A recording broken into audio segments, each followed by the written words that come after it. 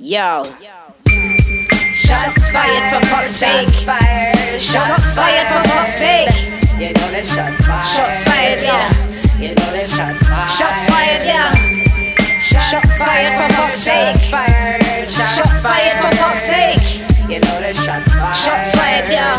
You know that shots fired. Shots fired, yeah. Shots fired. Kairos. Shots fired. Shazanga.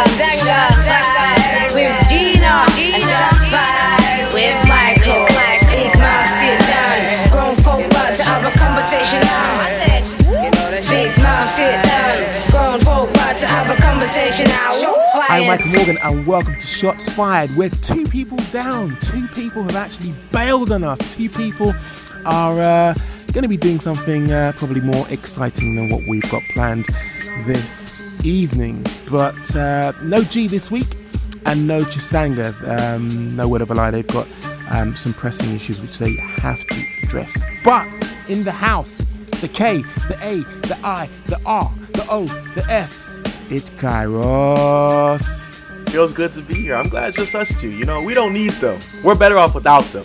You're right. You know what we want to do is the Kairos and Mike show. How about that? Yeah, pay me though. Pay me like $5,000 a week and we can make it. Only 5,000. Damn, only you're 5,000. cheap. You are cheap, my brother. Mm-hmm. Mate. You know, I wanted to ask you. You know what?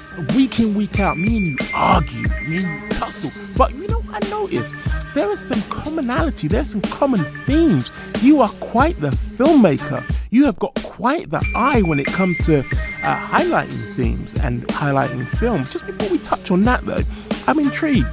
You know, when you go out and you got your camera poised, who do you think you're channeling? Who do you draw on? Who's your inspirations?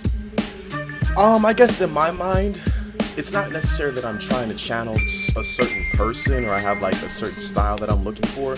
In my mind, I'm just imagining like a theme that I'm trying to stick to per se. So let's say I was just trying to do like something in the automotive, because I'm getting ready to shoot at an auto show for this person. I would want something that's very aggressive as far as style is concerned, or maybe I want my entire like pace of what I'm trying to put together very fast paced and trying to be captivating for as long as possible. It's more so of like a theme rather than me. I'm trying to be Stanley Kubrick or Spike Lee. Like, it's not necessarily that, because I'm not like those people, so I don't think I can portray something as well as they could. I feel like it'd be a mistake if I was trying to be someone I'm not, you know. Really? See, for me, it's not trying to be someone you're not, but drawing on the inspiration and channeling that person's vibe, that person's energy. Because for me, it's Quentin Tarantino. Whether it's narrative structure, whether it's split screen, whether it's humor, whether it's basically just doing something which no one else is doing, just going south.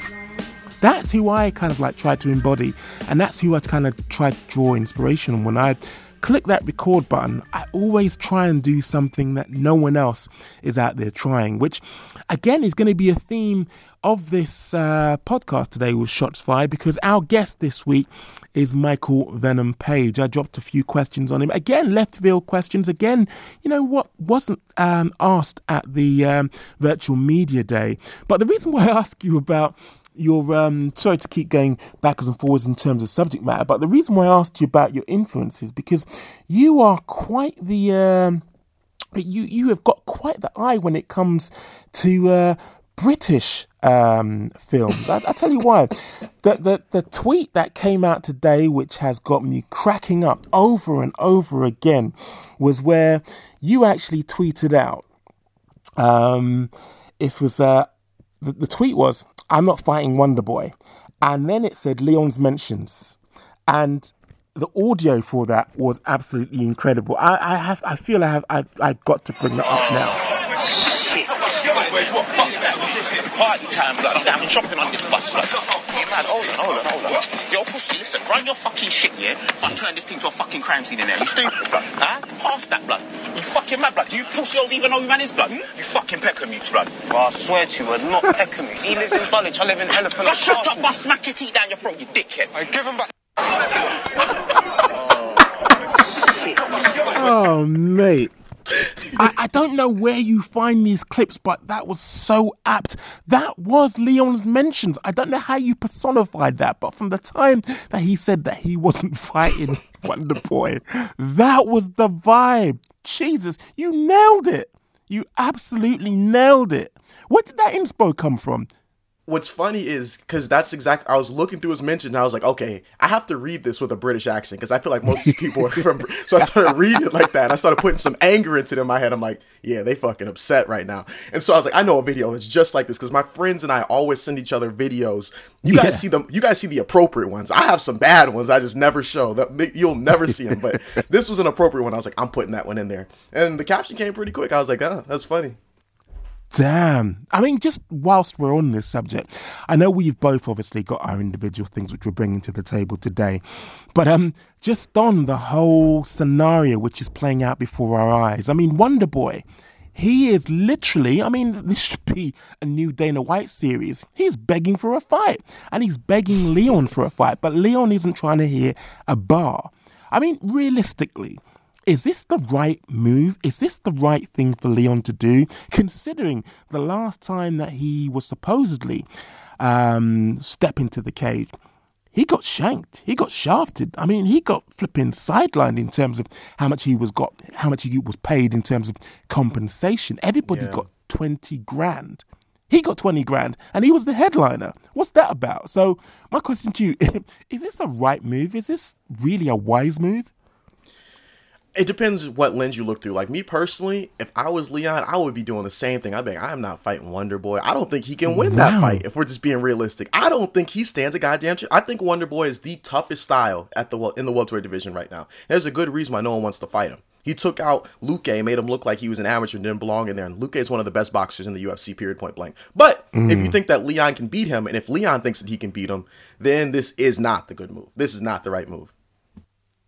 Yeah, but hold on. We're talking Leon, who took on literally a murderer's row. You remember RDA, right?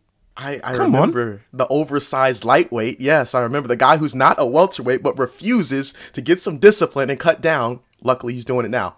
A lot of his wins, I'm not going to discredit his resume. I'm not going to discredit it. You're not going to get me to do that. But what I am going to say is he hasn't proven to us that he can go 5 rounds with a legitimate contender at welterweight. Oh, hold on, please.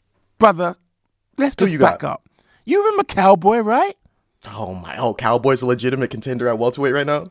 No, I didn't say right now, but come on. He is a killer. He's not someone that you can just rinse through. Come on now. Come on. I'm going to tell you this right now. I'm going to get disrespectful. Cowboy is a phenomenal fighter. He has done phenomenal things, and he has had a legendary career. But I don't necessarily weigh a win over Cowboy between this year and the past 2 years very highly, if we're just being completely honest. Sure, Cowboy's a tough opponent, but it's someone that fit his style. It's a Thai boxing fight. They're going to sit back and kickbox for the whole 25 minutes. And Leon's a better kickboxer than him. Yes, he absolutely schooled him, and that's impressive. But I want to see him beat someone in the top 5 or maybe even the top 7. Like, if he fought Neil Magny, if he fought Jeff Neal, if he fought any of those guys, my opinion would change. But as it stands right now, it's hard for me to sit here and say, yeah, he could beat Wonder Boy, or yeah, he could beat Usman again, or yeah, he could beat. It's hard for me to sit back and say that without like me trying to be biased, you know? Yeah, but hold on. So Gunnar Nelson counts for nothing. Oh, he embarrassed Gunnar Nelson, but thank you. eight fight win streak counts for nothing. It counts. You're going to be hard pressed to convince me that this man is a legitimate title contender until he beats a legitimate title contender. Gunnar Nelson ain't a title contender. He's a staple in the division, but not necessarily a guy who we're going to say, yeah, in the next 2 to 3 years, we could see him in the top 5 and maybe getting a shot. I don't think that man will ever get a title shot if we're just being realistic.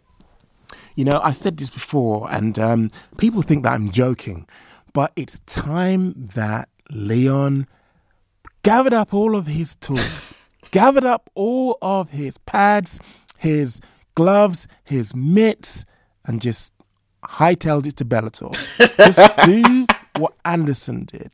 Look, okay, we are jesting here, but look at what Bellator is doing now. Just look, I'm going to touch on this later, but they have now got an acquisition of fighters, which, come on, they are mouth-watering prospects. They are mouth-watering fighters. But I don't want to steal my own thunder because we are going to get into that later. But you know what?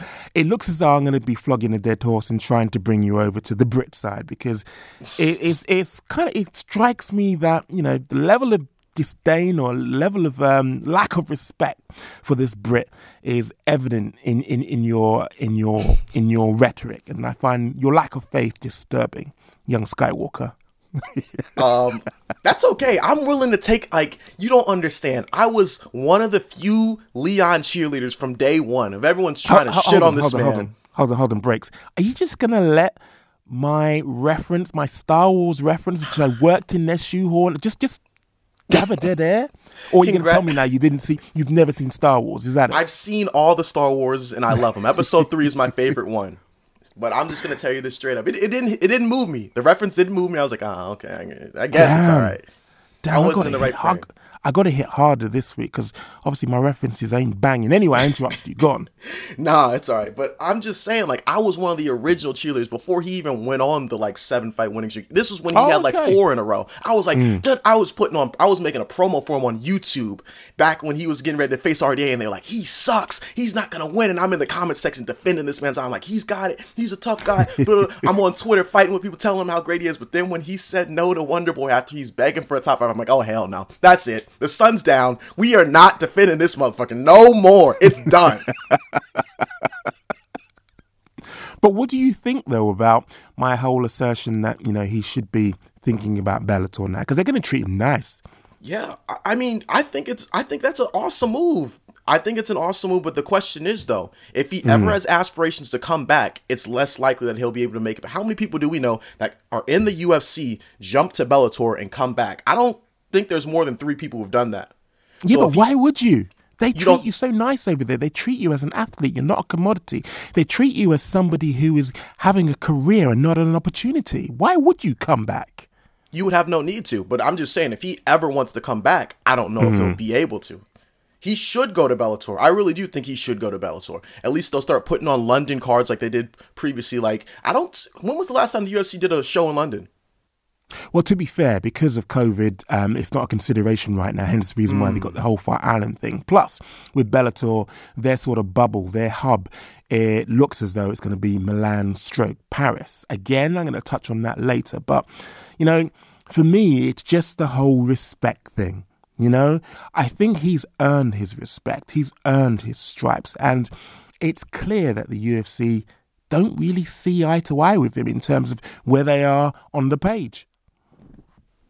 Okay, if you were the UFC, what would you do with Leon right now, per se? I would make the Wonder Boy fight. I would have that as a fait accompli. What else is out there for him? It's an honest question. I'm asking that to you because I'm struggling to see what else he can do between now and the end of the year. It's an honest question. Go on. I'm listening. I'm with you. I would force him to fight Wonder Boy, and if he doesn't want to fight Wonder Boy, I'd say, all right, fine, fight Neil Magny. That would be my second choice. But other than that, I don't know who he can fight, honestly, because Jorge's not trying to fight him.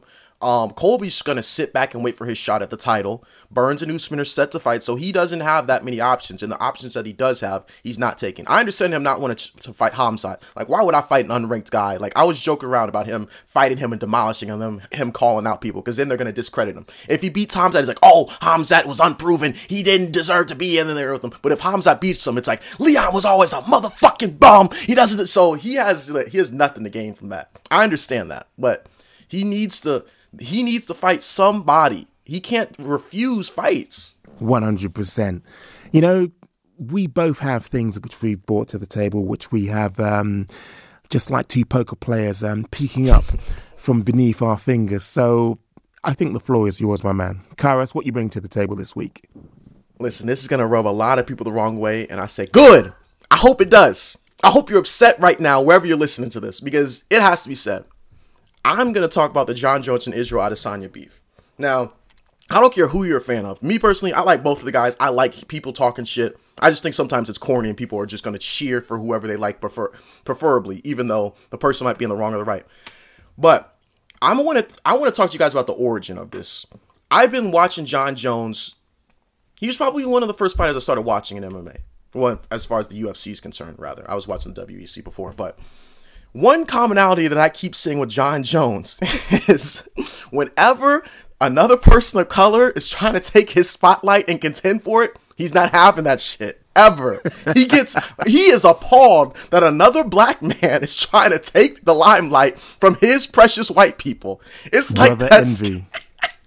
Yes, it's super envious. I don't get it. Like, the only other person I can think of who wasn't black, who he had this much disdain for, was Chael Sonnen. And rightfully so, because Chael was getting at him. He was getting under his skin. Jon wouldn't even look at him in the lead up to the fight.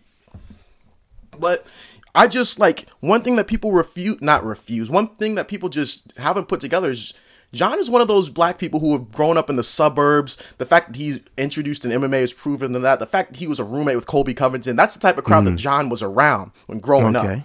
And typically those black people are the token black guy around their social circles. So whenever another black person enters a social circle that may or may not be the same as them, oftentimes those people feel threatened because it's like, well, I was the lightning rod for attention, but now someone's trying to take it from me. This is what I worked hard for. How dare? That's exactly the vibe that I'm getting from this whole beef. And Israel Adesanya is sitting there like, good. I'm trying to take everything you work for, motherfucker. Like, that's how maybe I'm crazy. Maybe I'm out of my mind, but that's just what I see when I look at this beef. And it's sad. Kairos, I love you like a brother from another mother, but you are out of your mind. You are tapped, my youth, as they say over here. Tapped. Come on, bro. Are you seriously suggesting that this is a popularity contest because he's trying to curry favor and trying to obtain shine from another brother because he doesn't want the white people around him to get... Yes. I can't even complete this sentence. Yes, that's exactly what I'm saying. Oh, God. Oh, my days. Sorry, I got to compose myself. My head is hurting. My head is actually throbbing. Kairos, wow. How is it that I'm paired with you this week? This is going to be ferocious. Why. This is a conversation we gotta have. Look at Rashad Evans. Rashad Evans was a champion. He was the top dog in the gym at Jackson Wink. And as soon as he got hurt, what did Jon do? He didn't treat him like a teammate or a brother like he said. He was like, oh, that's my mentor. That's my brother. I'll never take what he has. The second Rashad was out, he's like, I'm fighting for the title. Took the title immediately. He's like, I'm the man now. It's my time to shine. It was never about brotherhood for Jon. It's always been about him being number one. Always. Y'all can't tell me I'm wrong about this shit. That man's a menace. Wow. So he's going for Negro number one status. I just can't. I can't. How about, let me push it this way. How's about that, having met Jon, okay, let me put it to you like this. He's very, very alpha. His handshake is alpha.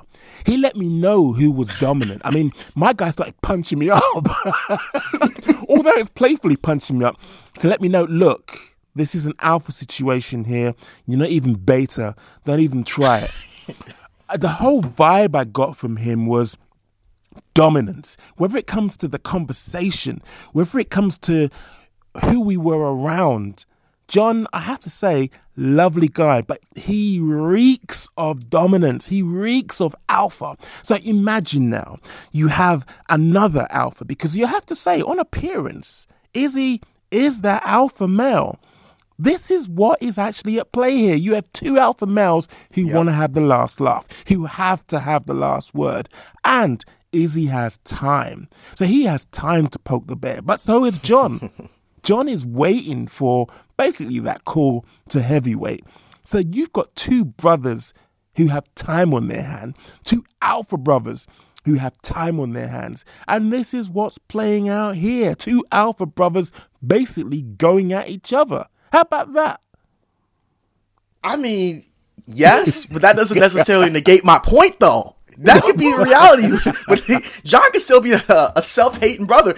But one thing I will try and peel back on also is I will give Jon credit. He is trying to bring attention to his career even further and bring more legitimacy, because his career is already legitimate. I don't care what anybody says. He's not a cheater. They proved that he's not a cheater, and his resume is the toughest in UFC history. Anyone who says Jon Jones is not the greatest fighter of all time in terms of who he beat, how he beat them, and when they beat them, kid themselves. Yeah.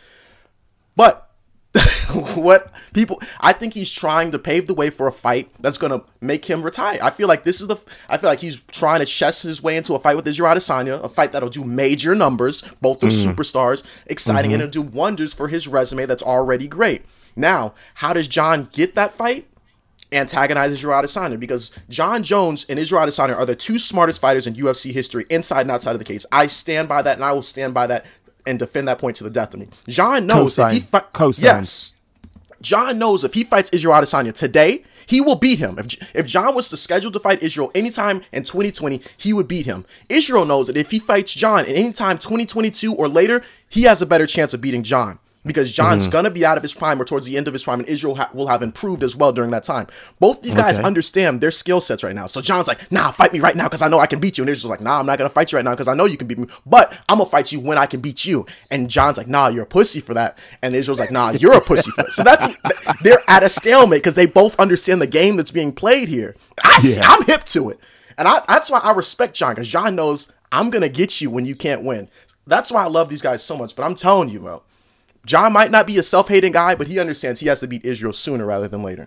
And I mean, you know, I might be taking your point off to a tangent. Who do you think is actually winning the online war? I have to say, for me, from where I'm sat, it looks as though if this were school, Izzy would be like 2 grades below, because he really does go for that base debauchery humor, which I love, which I absolutely hip to. But you know, it does look as though even though he's jabbing back, Jones is actually going the higher brow type of humor, like posting things like, well, you never seen me looking up at the lights, and this looks like you. Oh, this is you. That type of humor. It's don't get me wrong, they're both great, but I'm leaning towards Izzy's base humor. I do love that. But who do you think's taking it? I will say, as of right now, John has been teeing up on Izzy. Like, when the beef first started, Izzy was grilling him with the cocaine memes and the Ashy Larry stuff. I was like, okay, that's funny. That's hilarious. But this time went on, I feel like Israel started to run out of ideas, and John was just waiting. He was like, yeah, you're weak now. Now I got you. But I will say, though, the people who keep spamming the Israel Adesanya knockout picture, first of all, do y'all know who he lost to? How long ago was that? That was like almost 10 years ago. Yeah. So y'all are focused on an event that happened 10 years ago to one of the greatest kickboxers ever, to a guy who has almost 100 kickboxing fights. If John had 100 kickboxing fights, I'm sure he would probably get knocked out at least once, if we're just being realistic. But go off. I'm not going to defend him. It's a funny picture. I just feel like we got to clear the air, because a lot of people are just posting that and don't even understand the context. Oh, 100%. But it looks bad, though. It looks bad when you have somebody who is shooting from the hip and shooting quite loudly. And then when you actually turn it around, you haven't got anything remotely that looks even like similar to John Jones on the canvas looking up. Because that, as they say in UK parlance, is a par. Yeah. Explain that. What is a par? I don't catch that reference. Basically, you've been dissed. You've been rubbed out. That is, you can't come back from that. That is a par. You're not surviving beyond this. It's a par. I'm gonna start taking that. If I go to the shops and we are both standing at the checkout, and there is a last packet of Frutella, I'm before you, but then you reach your hand round and you snatch that from the counter. You parred me. That is a par. There's no coming back for me unless I want to take it up to a next level and war. What am I going to do? I've been parred. That's funny. Okay. It's the highest level of disrespect. It's a par. I'm going to tell that to one of my UK friends and see if he can catch the reference. Oh, he's going to be so surprised. Probably about 10 years old, that reference, but never mind. Hopefully he gets it. I'm going to use it, though. I'm going to use and abuse it. But you're right, though. He is sunning him right now, and I love it. People don't understand. When Israel hump Costa, people are like, oh, it's not good for the sport. Me, I was like, good. Fuck that motherfucker. I love shit talking. I love people like putting it out there. Because it's entertaining to me. That's where I come from. I thrive in that. I love seeing it. See, hold on.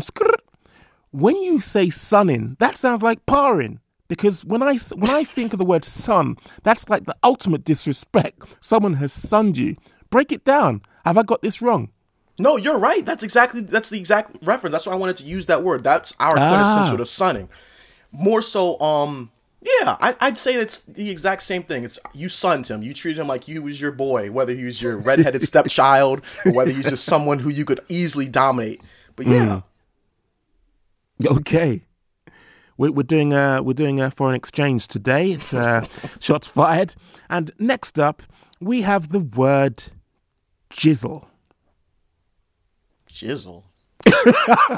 What?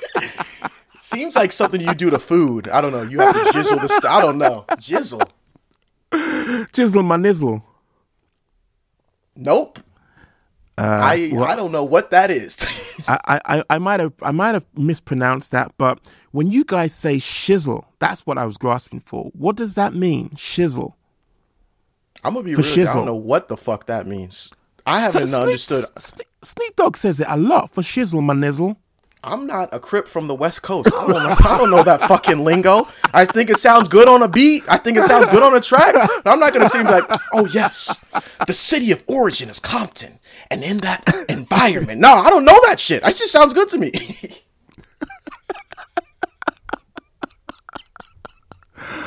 Sorry to tell you.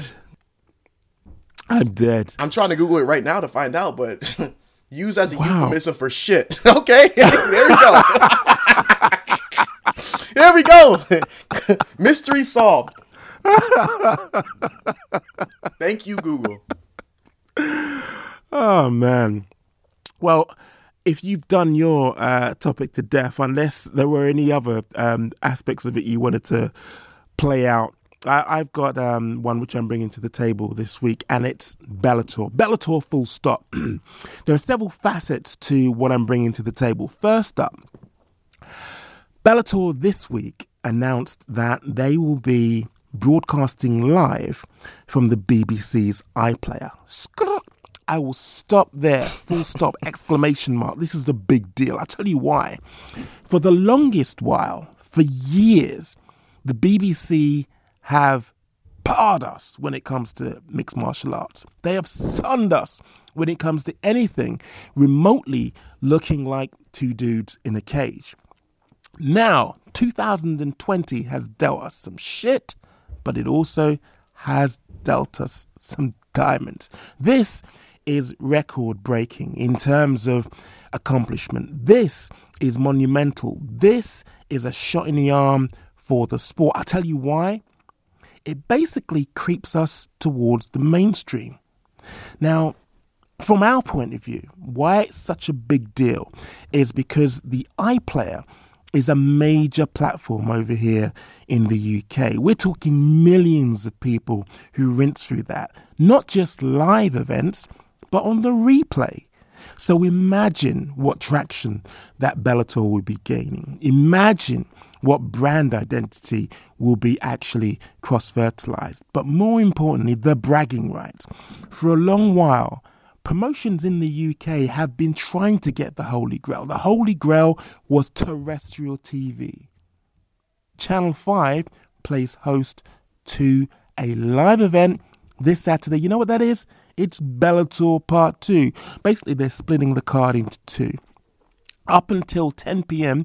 UK time, starting at 4:30, everything that Bellator will be putting on live on Saturday will be broadcast on the iPlayer. From 10 p.m, it will then switch over to Channel 5, which will be broadcasting, I think it's the main event and the co-main event. This is monumental. Two broadcasters working hand in glove. Two broadcasters who aren't your cable, who aren't your subscription TV. We're talking premium, top of the shelf terrestrial broadcasters. Now, from your point of view, I'm intrigued. What does this mean to you, if anything? I just hear you foaming at the mouth right now. The decadence, the intelligence. Oh my gosh, this is next. I'm just hearing you. I'm just trying to hold it. I'm like, you're very excited by this. I'm gonna be real with you. I probably won't be watching on the replay. I'll be watching it live. So as far as like streaming it through the app is concerned, I wouldn't say it necessarily like applies to me per se. But no, it doesn't.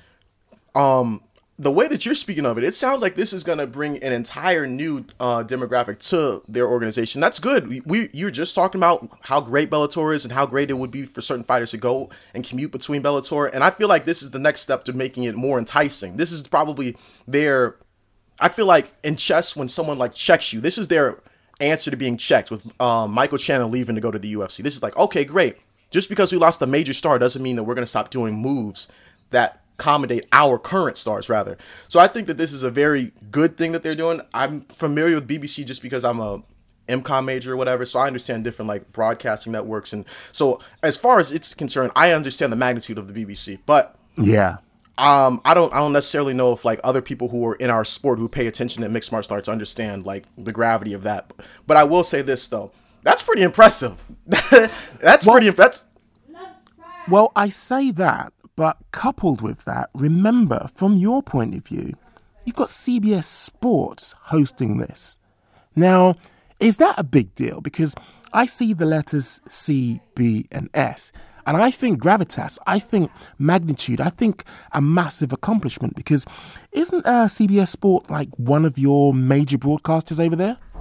Yes, CBS is one of, I'd say they're top three. So we have obviously ESPN, we have CBS, and then I'd say the other... Well, ABC was for a little bit of time, but it's kind of like rolled away from that. But yes, CBS is definitely top three. So that's like a big deal as well.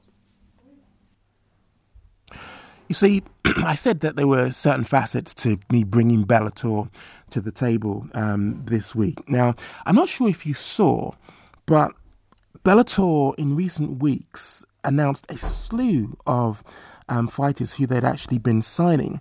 In recent weeks, they'd inked multiple LFA champions such as Jaleel Willis and Justin Gonzalez, multiple CC or CFFC champions in Sean Teed and Justin Scoggins, and UFC veterans. We're talking about somebody who'd come off 2 wins, Brett Johns, and Jeremy Kennedy, and Rustam Kabelov, and Bobby Volker. Now, it strikes me that either they are building up a war chest because they are looking to take over Europe, or they are going full guns blazing assault on any free talent that the UFC cannot connect with, cannot re-sign, and basically are enticing them with violent money. And what do you make of that? That's the fucking move, though. That's the fucking, like, one thing that this reminds me of is our previous election when it was Hillary Clinton and it was, why am I forgetting our current president's name? Oh my God, Donald Trump. That's kind of disrespectful. That's all you need to know, okay, about where I stand with that. Fuck him. But one of the reasons why a lot of people think that Donald Trump won the election was, one, they were protesting the previous administration, yes, but Donald Trump was able to go to the places that Hillary Clinton wasn't willing to go to. Donald Trump was going to like Hellbunk, Nebraska, talking to the farmers and the incorporations there, and going to Spokane, Washington, and going to like places that the Democratic Convention didn't think were necessarily needed or valued as much as they should have been, which is why a lot of these states that were close and turn states were to go red or blue either year went red that year, because they were like, you didn't acknowledge us, so we are going elsewhere. And I feel like that's exactly what Bellator is doing right now. Sorry for like the politics, but I feel like that's the perfect example of what's happening right now. And the conversation that we had, what was it, 3 weeks ago, where like the Bellator is going to start taking some leaps to close the gap between the UFC and possibly even take them over. It's going to take moves like this for that to happen, and they're doing those moves. So who's to say that I was right in that and you were wrong? I'm starting to lean a little bit more towards you. Like, Bellator could become a serious competitor in the next 5 to 10 years, especially if they keep snapping up these people.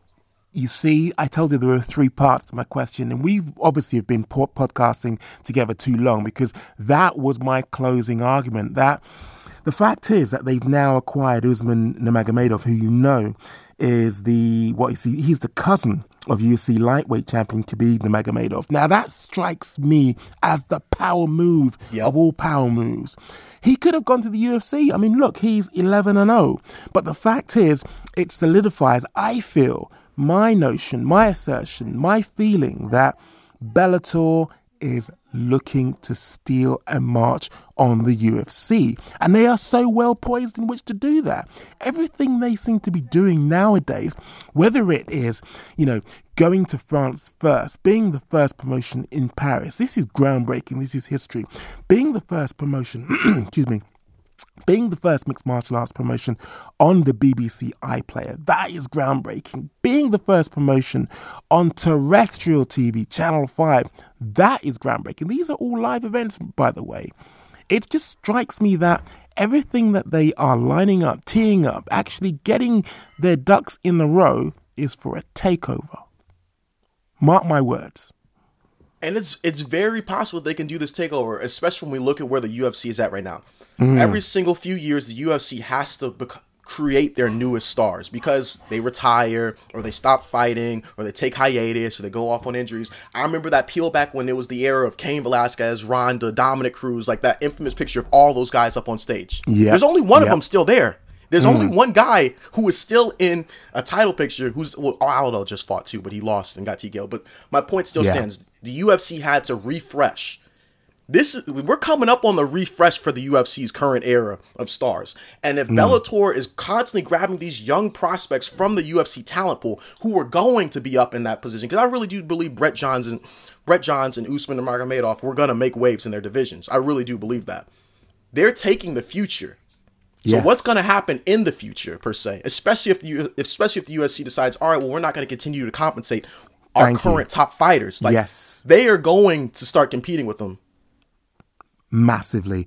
And, I can't remember which promoter, but I saw it said recently that they were the hub in Europe, and the UFC, or for talent going to the UFC, and Bellator were the hub in America for talent going to the UFC.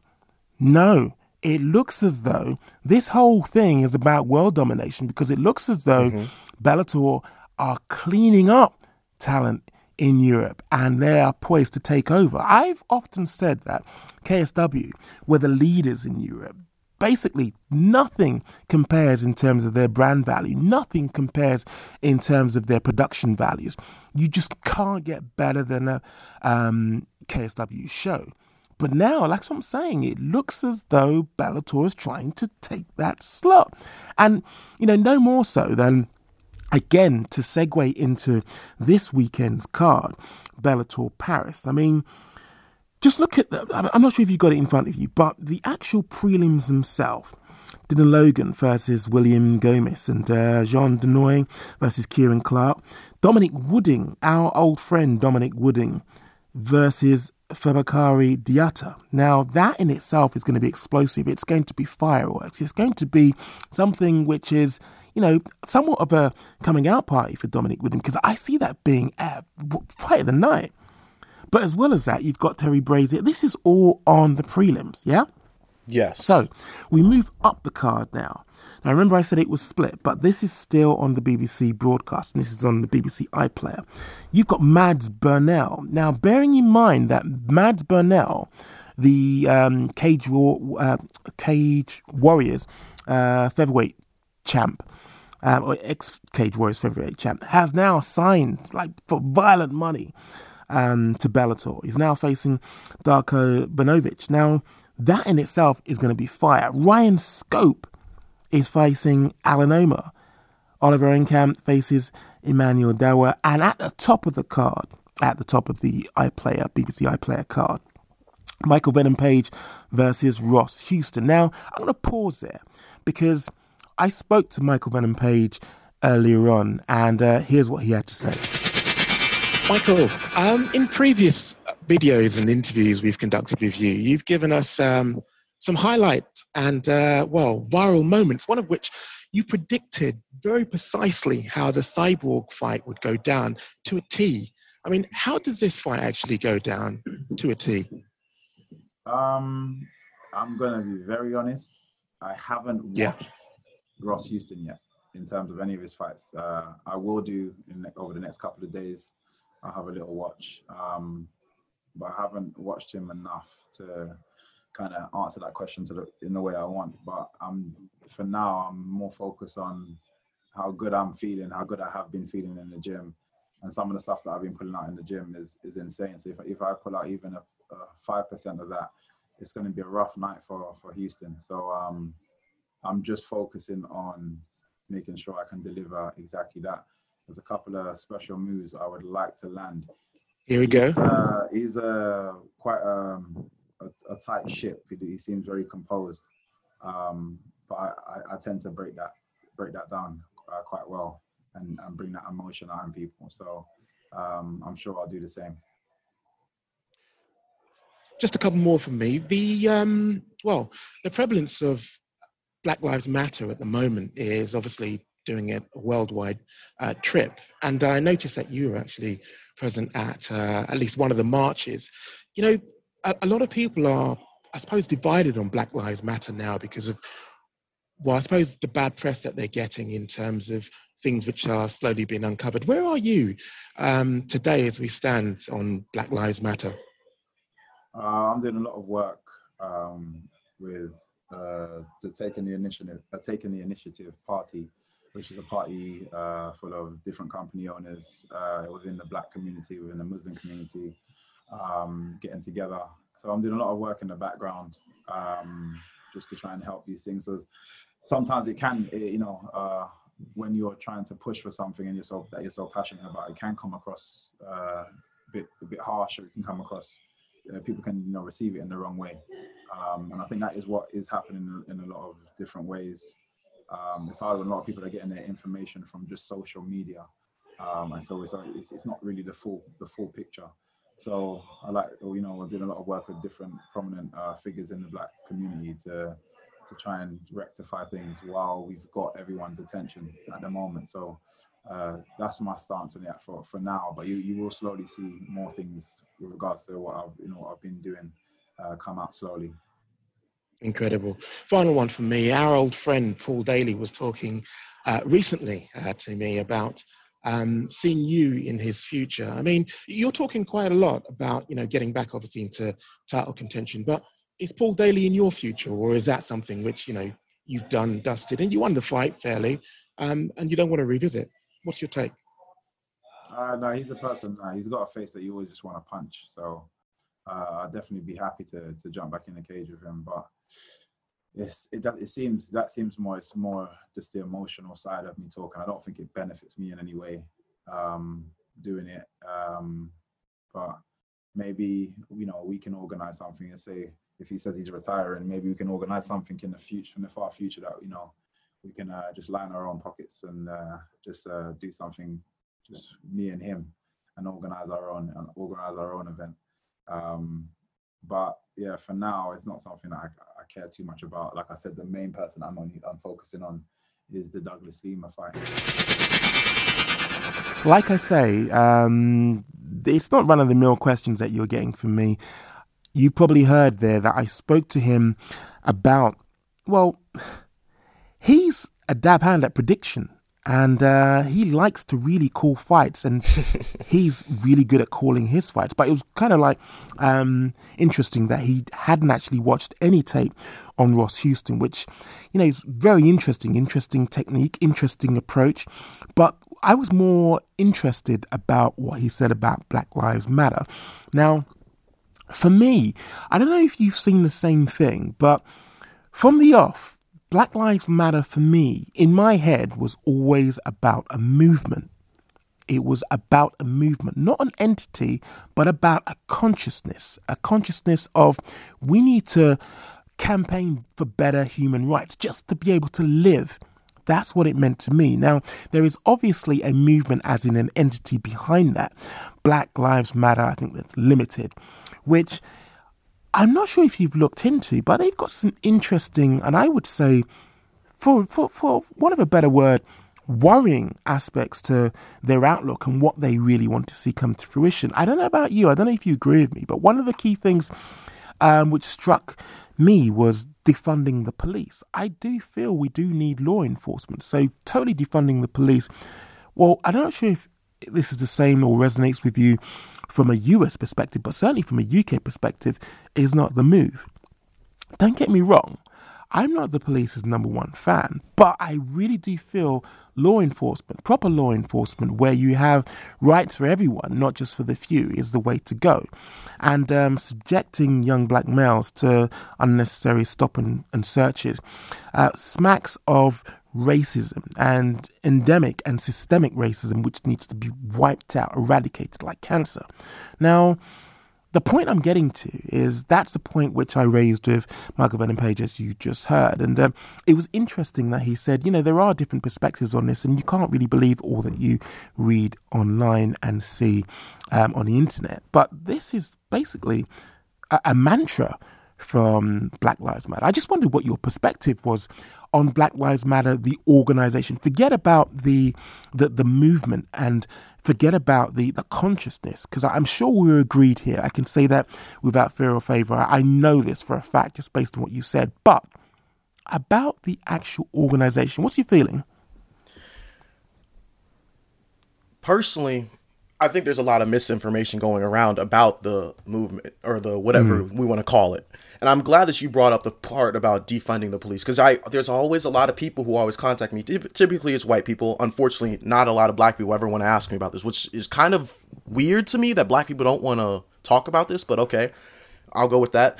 There's a lot of people who hear defund the police, and it sounds very ugly and it sounds very harsh. It sounds like we're forcing these people out of the police department and they're not going to have their jobs, and like we're firing people and there's going to be lawlessness in the land. And that's not necessarily what it is or what it's about.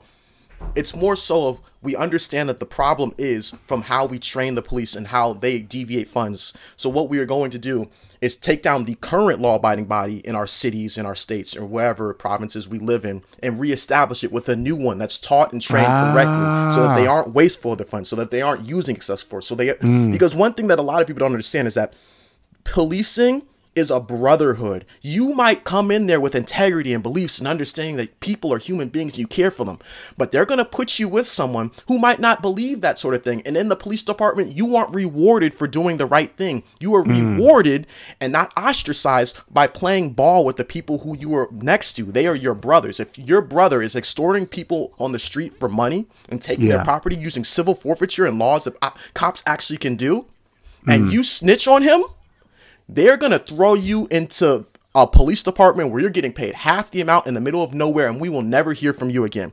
Or you're probably going to be without a job. That's best case scenario, is you're going to be without a job or you're in the middle of nowhere. But I'm going to tell you straight up, it's not all like when people hear defund the police, they've got the wrong idea. And there's hundreds of different options for us to go by to helping our police problem in our police states. And that's just one of them. Another one is civilian-led policing. And people hear that and they don't understand what that truly means. They think, oh, so it's just people in neighborhoods solving crimes? No, it's not. That's not what it is. You have a group or a committee of civilians who preside over the police. So whenever the police does a report, or whenever the police makes an arrest, or whenever the police does anything with the public, their actions have to be answered to the community that they are responding to.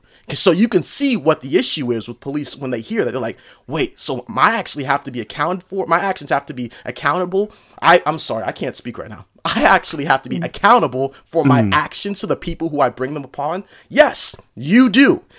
And that's another issue too. Like, people will hear certain things and they're triggered by it because they don't understand the meaning, so they assume force.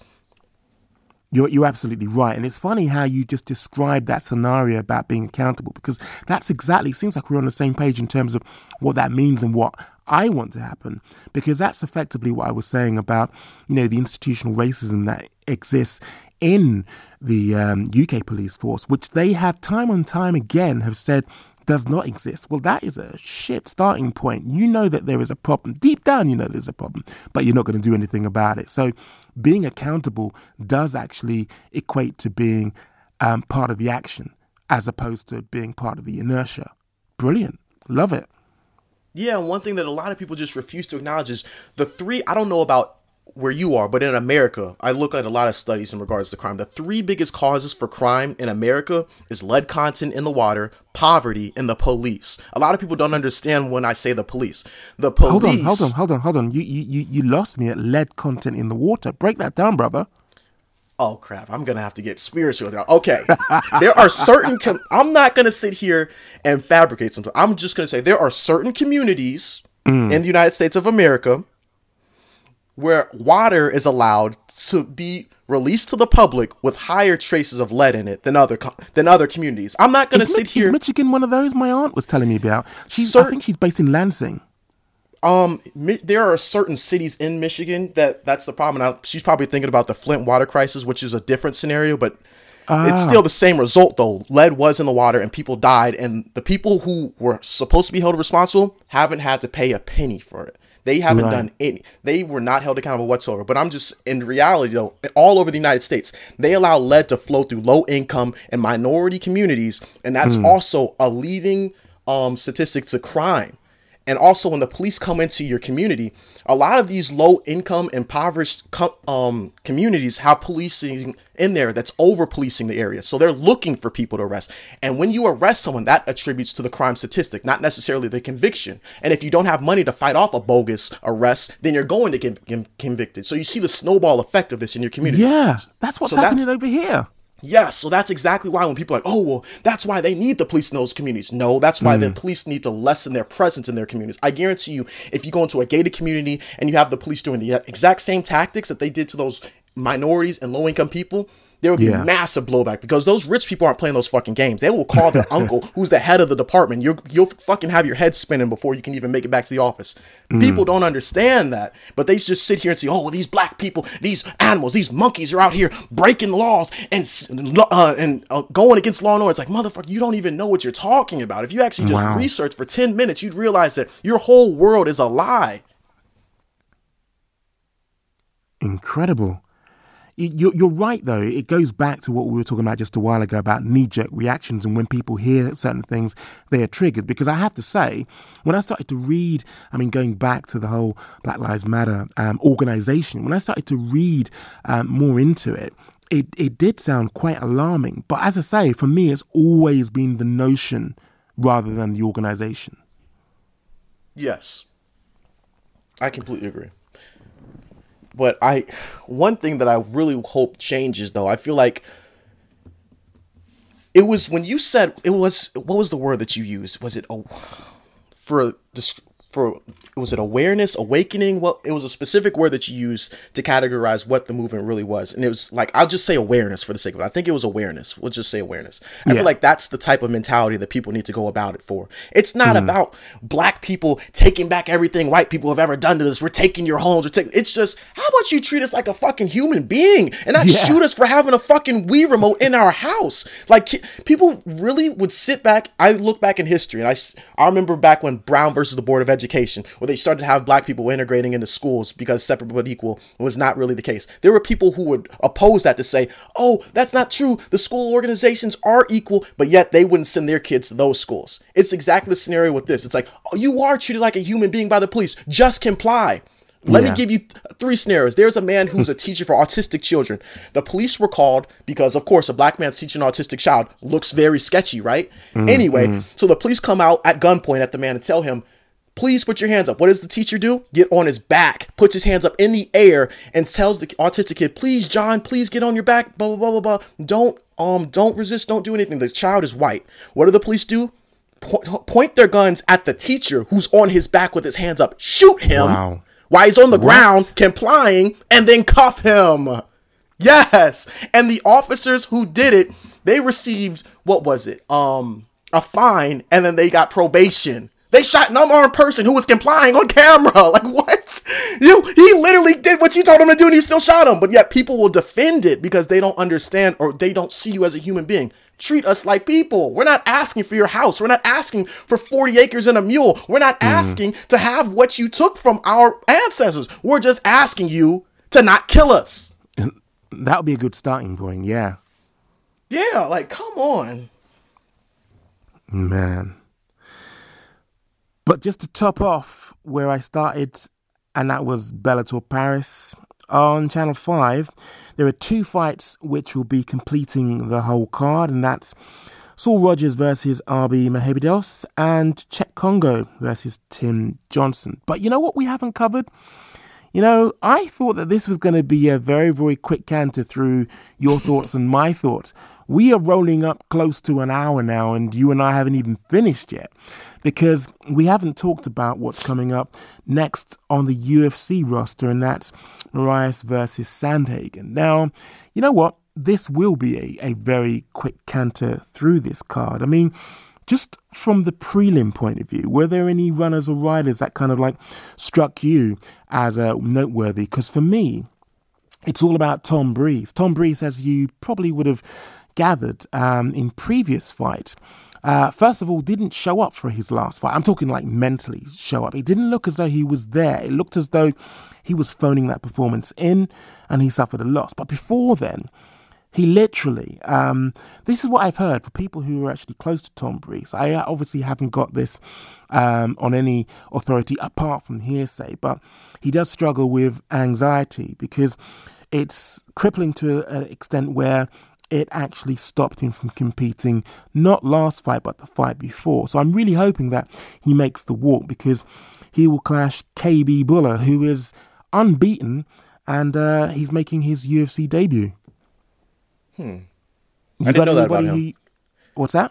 I didn't know that about Tom Breeze. I didn't know he was struggling with depression or anything like that. That's a pretty interesting story. Yeah, the anxiety, as I say, is quite crippling. But just sticking with the prelims, like I say, I that's the one that like struck me. But just sticking with the prelims, I mean, are there any that strike you, or any that you know about? Any hidden gems?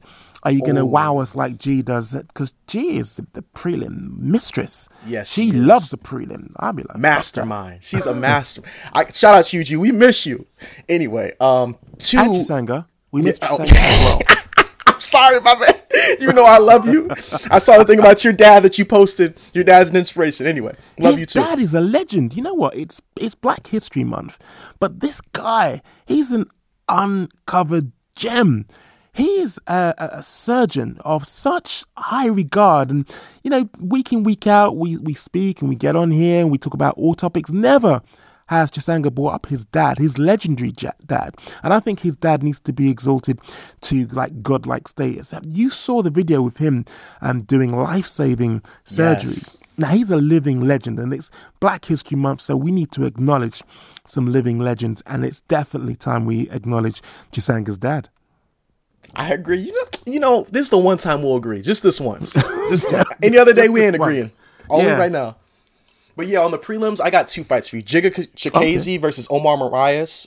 Because I love if he actually shows up to fight, Giga, I hope I'm saying his name right. I'm pronouncing like Jay-Z. Giga, hopefully you show up. But he can fight. He can fight his ass off when he actually makes it to the octagon. And the other one, I'm really curious to see how Joaquin Buckley versus Impa Kasanayem turns up, because I really had high hopes for Buckley when he fought our man. I can't remember his name right now. He got knocked out though, but he's an impressive guy, so I'm really hoping he can get back on it. Those are my two though. I think those two are potential fight of the nights. Hold on a minute. Is my memory failing me? But didn't Joaquin Buckley fight recently? We're talking like really recently? Yes, he fought. Oh, it was Kevin Holland. That's who he fought. Kevin Holland. Right. Okay. And it was competitive. It was competitive until Kevin dropped him twice, but he can fight his ass. Joaquin can fight his ass off. Well, looking at the main card, I've got to say, hold on a minute, 1, 2, 3, 4, 5. Tom Aspinall versus Alan Bordeaux. I'm looking forward to Tom Aspinall, obviously being a Brit. He is a Brit on the card.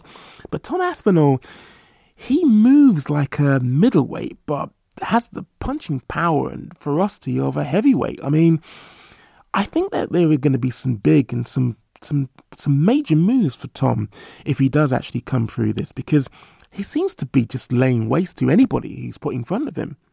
And Alan Bordeaux, I don't think this is coming out in the first round.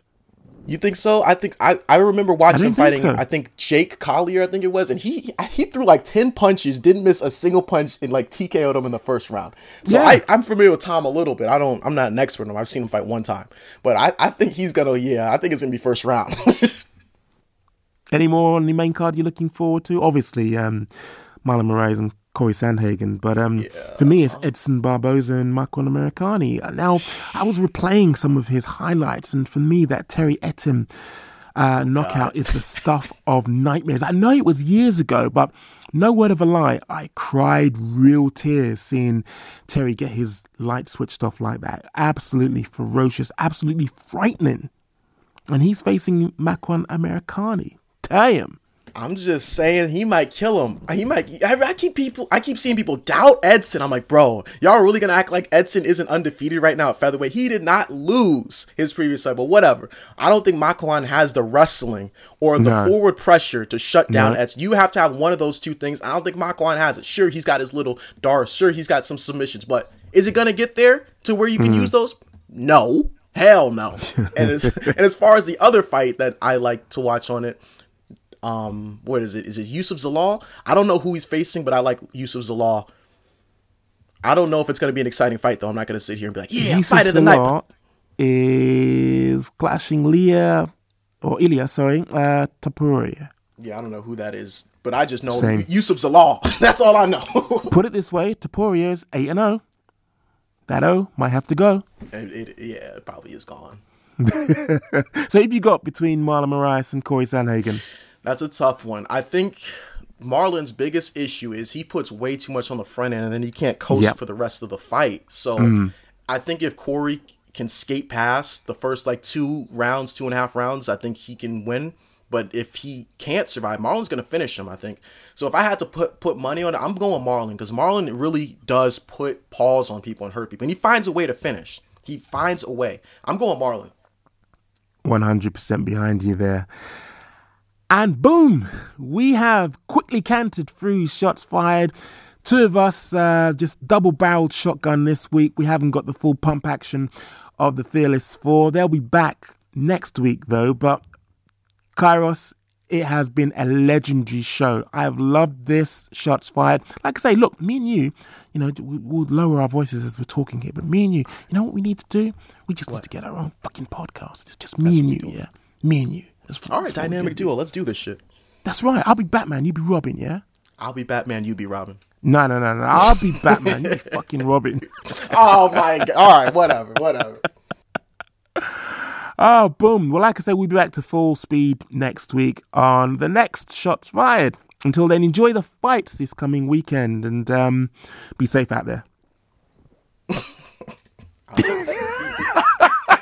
You think you're so slick, bro.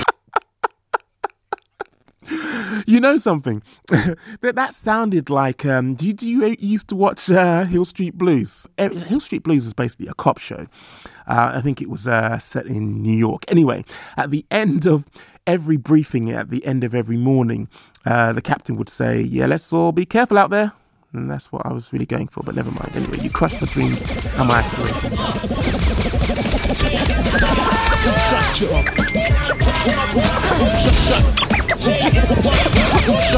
Separate the weak from the oxa. Bleak parts of Creek and Brooklyn Street.